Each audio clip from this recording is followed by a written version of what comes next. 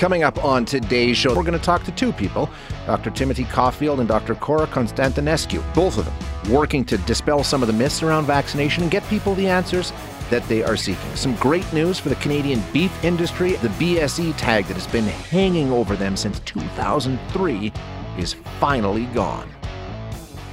The way out of this pandemic is vaccines. That's the message we've been given from every health authority on earth for months now. Here in Alberta, reopening has been directly tied to the number of people who get vaccinated.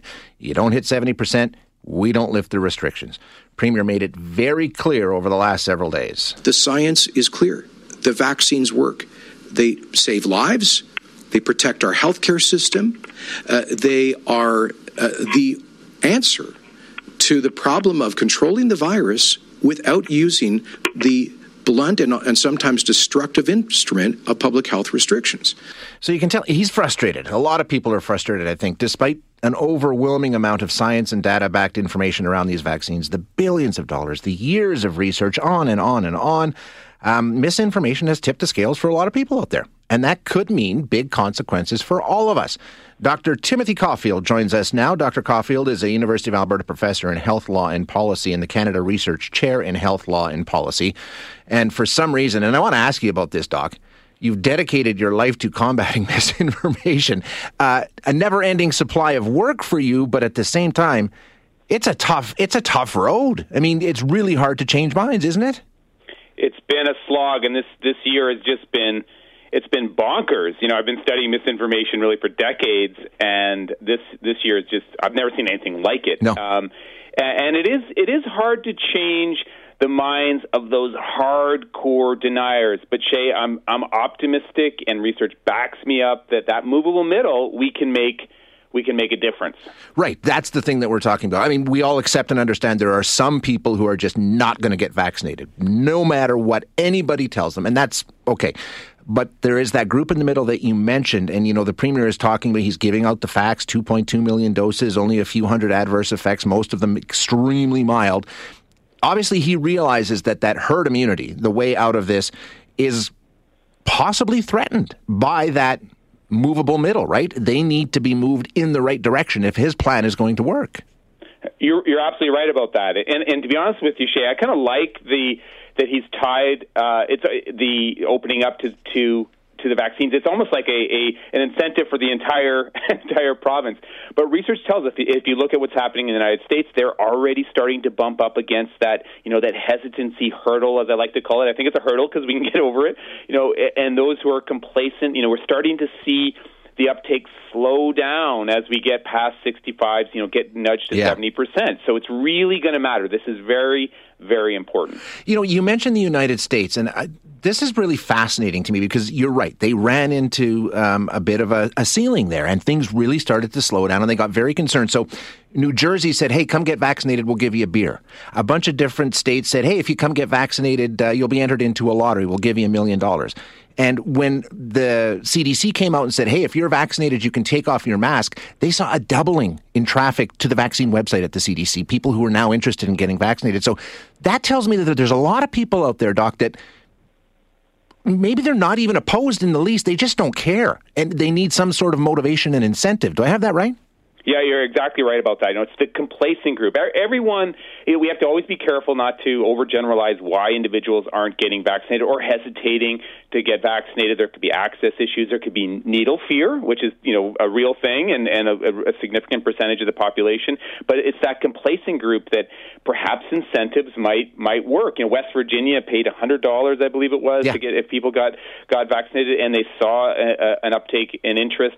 So, you know, I think those incentives can work, and they have to be framed properly. You want to make sure you're incentivizing the right thing. You know, you want to make sure you're, you know, incentivizing sort of a pro-social behavior. But for that group, for those individuals that are just a little bit complacent, that is one strategy that we should look to. And we're just getting texts as we're talking, you know, like the Premier has said, we will not make vaccines mandatory. There's a lot of people who, as soon as he said that, but then he talked about if we don't get to 70%, this doesn't happen. They're saying, well, that makes it mandatory. If you're telling me I can't travel unless I'm vaccinated, that's mandatory. It's not fair. So for some people, I think it's a cause to double down. But obviously, he's using more of a stick than a carrot in some ways, right? The mandatory thing is we have to be careful because we're seeing this in the text already. Apparently, right? Oh yes, how do you define mandatory? What does that really mean? I think the hardcore mandatory idea, the idea that you have to get a vaccine in order to work or to go to school. I think that should be an instrument of last resort. I really do think we should focus right now on more of the positive things. The incentives, the messaging, the cohort effect. Getting all your neighbors to do it and to talk about it. Let's focus on that. Let's make this a positive thing that Albertans can do to get out of the pandemic. Like you say, there's that movable middle. We've seen reports that, Russia is trying to pay influencers to, discredit the vaccine. We know now that most of the misinformation has come from just 12 people on Facebook. It all sources back to 12 people. It is so pervasive, though. What is the best approach if you have somebody in your life that has questions, legitimate questions and concerns because of this misinformation? How do you counter it? Because it seems to me it's almost like beating your head against the wall sometimes. The good news is research tells us that debunking or countering misinformation does work. Okay. So we need to do this on social media. We need to counter the misinformation in a positive way, in a way where the content is shareable. Use credible information. We have our hashtag Science Up First initiative that's got great content that everyone can share. But when you're talking to a friend, to a neighbor, to a relative, remember to listen, because not everyone's hesitant the same way. Remember to be patient. It's so rare when someone changes their mind, right? Shay, does everyone go, now that you mention it, you're right. That rarely happens, right? What you want to do is you want to give them a path towards credible information. And the other thing you need to do is you need to pick your battles, because it's very hard to change the mind of an individual that is a hardcore denier. This has become part of who they are, part of their ideology, part of their personal brand. Very difficult to change that individual's mind. But what you can do is make sure that their rhetoric doesn't impact people around them. And I think that's an important distinction to make, because I know for a lot of people out there, you don't even want to listen. You don't even want to entertain that discussion, right? As soon as somebody says, I don't know about the vaccine, the insults start to fly. And I think that's unfair, because there are people, like we just got a text that says, I'm part of the hesitant group. I hear you. I totally get what you're saying. However, in my case, it's a gut instinct to just hold off on this. It's a scary movie to me. This person isn't saying I'm anti-vaccine, I hate vaccines, and Bill Gates is trying to control me.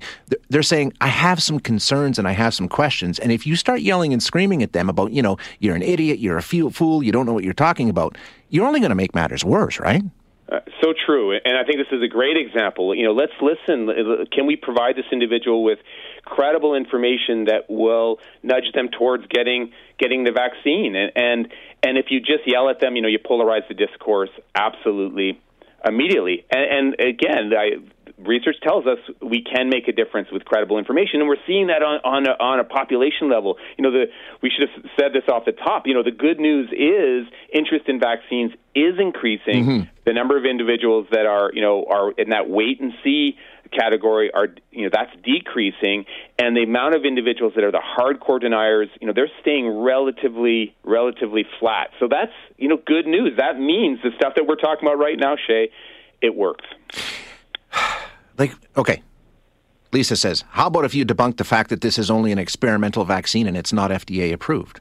I mean, I get that all the time too, right? I mean, it's not experimental. These vaccines have been around working on for more than 10 years. FDA approved it for emergency use and is working on, these are the kind of arguments that you hear, and they seem to outweigh the actual factual evidence.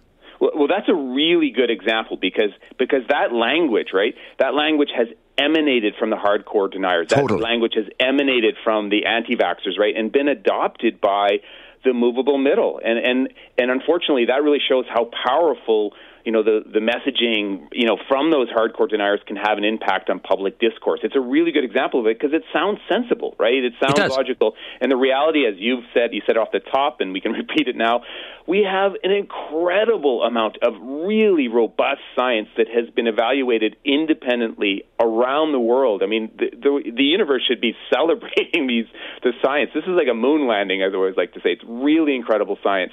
So, constantly remind people of that and talk about the independent evaluations that's happened by regulators around the world. And when they talk about this experimental approval, that's really, we're talking about a regulatory process here, the labeling of a regulatory process, not that these things are, unproven. And think of the millions of data points that we have now, because, so many, hundreds of millions of people have now received these vaccines. Hundreds of millions, yeah. And there are adverse effects. You can't say that, it's 100% risk-free, but when you just put the equation in terms of, well, this is the risk of not getting it versus this is the risk of getting it, it's night and day. They're not even remotely close.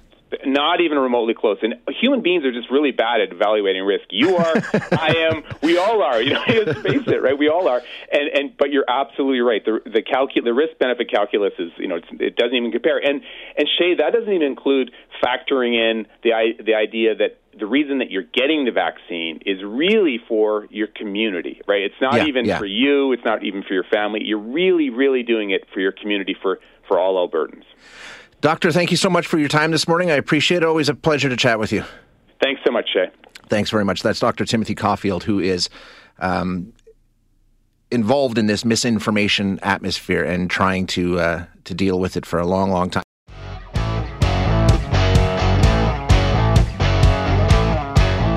Now that the 12 to 18 is eligible to be vaccinated, they have some questions. They have some thoughts. They want some answers to some of the things that affect them and what they're hearing about it. And now there's a really neat idea that's taking place. It's a virtual vaccine confidence clinic for kids in Calgary. Now, we're going to chat with Dr. Cora Constantinescu about this. She's a pediatric infectious disease doctor at the University of Calgary, involved with this program. Doc, thanks so much for taking some time this morning. I appreciate it. Hi, Shay. Good morning. Now, sounds like a wonderful idea. Just give us the lay of the land. What is a virtual vaccine confidence clinic? How does it work? Well, you did a fantastic job of describing exactly who this clinic is for. So this clinic is there to support people as they're making this vaccination decision for their kids, and also to support teenagers as they're making this vaccination decision for themselves. And we know that many people have a really trusted relationship with their family doctor, and we definitely want to support that. That's a really, we want people to go to their family doctors with questions and concerns. But for those people who may want a bit more of a specialized or a nuanced kind of conversation, and the family doctor feels that that particular patient needs just a bit more information or maybe more specific information, then this clinic is for them. And it's all done via, so we don't, at the Vaccine Residency Clinic, at the Children's Hospital and the university, we're only providing the education and the material support for them in terms of keeping these providers up to date with information, but all the work is done by our community partners, such as Virtual Kids and some community pediatricians who've stepped forward saying they're ready to help and support parents when they make this decision. And what kind of things are because I hear from the listeners who say, hey, I have some questions, I have some concerns, and they're legitimate, Doc. I mean, I'm not here to say that those questions and those concerns shouldn't be asked and addressed, but they need to be addressed by doctors, right? So you're a great source for this information. What kind of things are people concerned about? What kind of questions are coming to you? You're putting it in just the perfect way. So this is not about persuading or coercion or convincing anybody to do anything. It's about supporting people when they're making this decision, because as you put forth so well, people have very legitimate concerns and questions. And what we see is that most of the concerns, especially from parents, come around safety. Is this a safe vaccine for my child? Right. And some parents wonder, is this, how is this vaccine going to affect my kid? And the largest number of people, however, who need this kind of resource are those people who feel that maybe there's something different in my child's history or my family history, and how is this vaccine decision, how can it be personalized to our family and our situation? And that's usually where most people are coming from. They may say, my kid has had this condition in the past. How is this vaccine going to potentially affect that? How is it going to give them the benefits of having it? So it's usually a very personalized type of request that people come in with. And first of all, I applaud them for seeking out answers to the questions and concerns that they have and going about and trying to get the information. Do you find that after you've had the discussion, you can show them and reassure them and make them feel better about the decision? So we've just launched this particular program last week, so we don't have a lot of information on how well it's working. But what I can tell you is that at the Children's Hospital, we've been running the vaccine hesitancy clinic. So this is not just around COVID-19 vaccines, but around all childhood vaccines. We've been running it for a number of years. Yeah. And we always come at it from this perspective of saying, these people who are coming in to seek advice are trying to make the best decision they can for their kid. And we want to show them that this is a collaborative thing. We're supporting them on that, making this decision. And usually we've had really good success, not just in uptake. So we do see people go ahead and have a vaccine after they have this conversation, but also in trust. Trusting their healthcare provider, trusting the system, seeing that, there isn't judgment there. We're just trying to support them. And I think that's success, too, because that's going to affect their perception of other vaccines, of other medical interventions as well for their kid in the future. One of the questions that I often get, and you know what, on the surface, it seems to make sense. People are saying, we know that kids don't get sick from this to the same extent that older people do. Why would I go and put this vaccine into my child when I know that even if they got sick, they would probably be fine?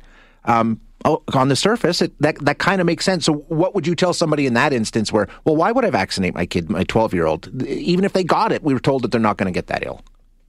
I'm a pediatrician and a mom, so I've had to think of this decision both professionally and personally. I have 3 kids myself. And it's true that this virus has spared children compared to adults, but it's not that it's completely safe or that all kids are doing well. For example, in the U.S., 2 times more children have died of COVID in the same time frame as would have died of influenza in a strong influenza season. So it's not benign. We do see kids admitted to ICU, admitted to hospital. We see kids having multi-system inflammation post this disease. So it's not that all kids are all perfectly fine. And, I'm an infectious disease specialist, so we do see these more the hospitalized cases that most parents don't necessarily hear about or know about. So there is that benefit of personal protection. And then my biggest thing about this is that our kids have lost so much over the last year. Right. We're seeing our teens affected so badly in terms of mental health, socialization, education. And this vaccine, they can contribute to that community protection and bring us all back to as much of a normal as they can. And when you ask teens, which is interesting about why they're, rushing forth to get it, because we've seen that almost more than 30% of our teens have actually gone ahead and had this vaccine.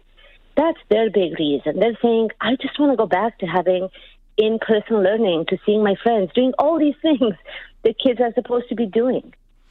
I'm sure I'll one more question and then I'll let you get out of here. And it's one that I get all the time, and I'm sure it's one you get all the time. What about long-term effects? We don't know. These are new vaccines. What about long-term effects?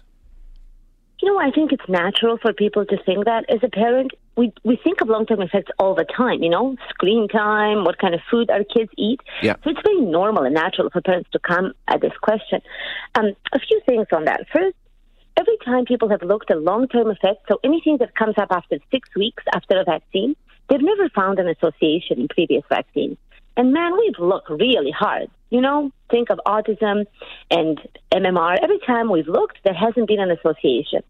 So we don't have a history of long-term effects after that 6-week period of association. And also, so far, when we look at long-term effects of this vaccine in older teenagers, like 16 and 17-year-olds, we have over 3 million of those having been immunized in the U.S. Again, we haven't seen any long-term effects past that 6 to 8 week mark after the vaccine. But what we do know is that COVID, the disease long-term effects are significant, and now we're starting to recognize them in kids as well in terms of long COVID.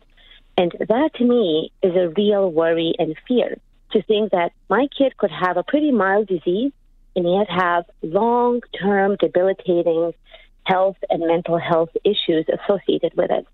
So again, you have to put it all into perspective. No real evidence so far that we have any long-term effects of previous vaccines or COVID, but we sure have long-term effects of the disease. Excellent information, Doctor. Thank you so much for your time this morning. I really appreciate it. Really nice talking to you, and thanks for having me. Yeah, you bet. Thanks very much. That is Dr. Cora Constantinescu, who is a pediatric infectious disease doctor at the University of Calgary, and one of a group of doctors who has put together this new vaccine hesitancy clinic. If you would like to get involved and if you would like to check it out, they do have a website. I'm just trying to find out what it is here. Okay, I'll get that for you. The virtual clinic, I believe it's called Virtual Kids. Yeah, that's it, virtualkids.ca. If you want more information, you can check it out there.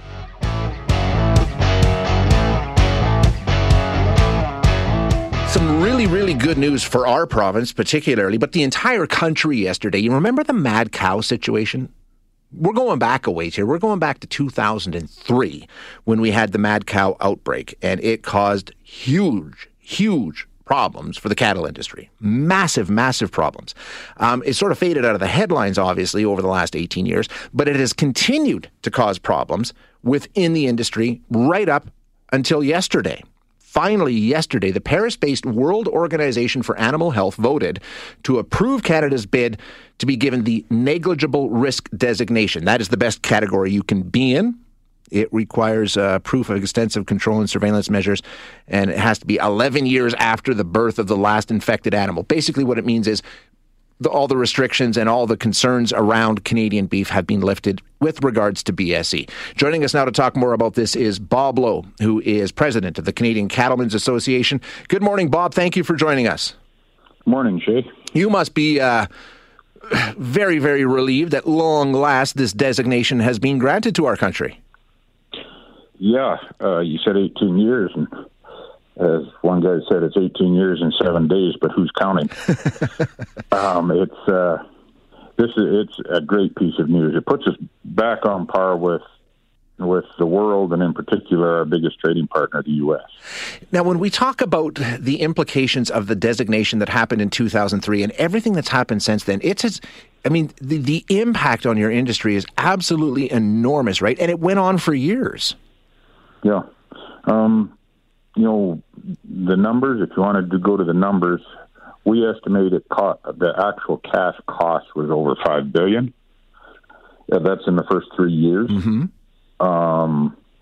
We lost 26,000 producers, and about 2 million acres of grassland got converted to other uses. But that's part of the cost. The biggest cost that can't be quantified is the cost to the mental health of beef producers. Right, yeah. Just this thing hanging over their head for forever, the social fabric of rural Canada. Now, when that designation first came in 2003, basically what it meant is you were not allowed to ship beef out of the country at all, right? It was you were relying entirely on the domestic market? Yeah. Cattle for a little while in parts of the country were worth zero. When we export 50% of our production. Yep. So all of a sudden, can't be exported. What do you do with it? And it's not, beef doesn't have a shelf life. It's got to be consumed, and we've got to really take our hats off to the Canadian public because we ate our way out of it. Beef consumption in Canada actually went up, which is the only time that's ever happened in a BSE event in the world. Wow. So we got to thank the Canadian public. Yeah, absolutely. Now, you've sort of moved through different steps to get to the designation yesterday. I think it was 2007.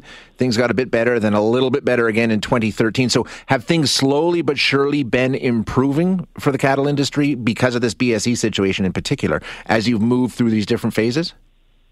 Yeah, it's helped us with our trade for sure.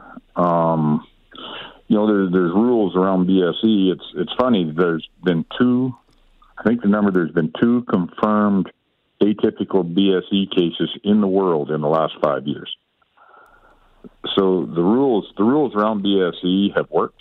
We've basically eliminated it from the global cattle population.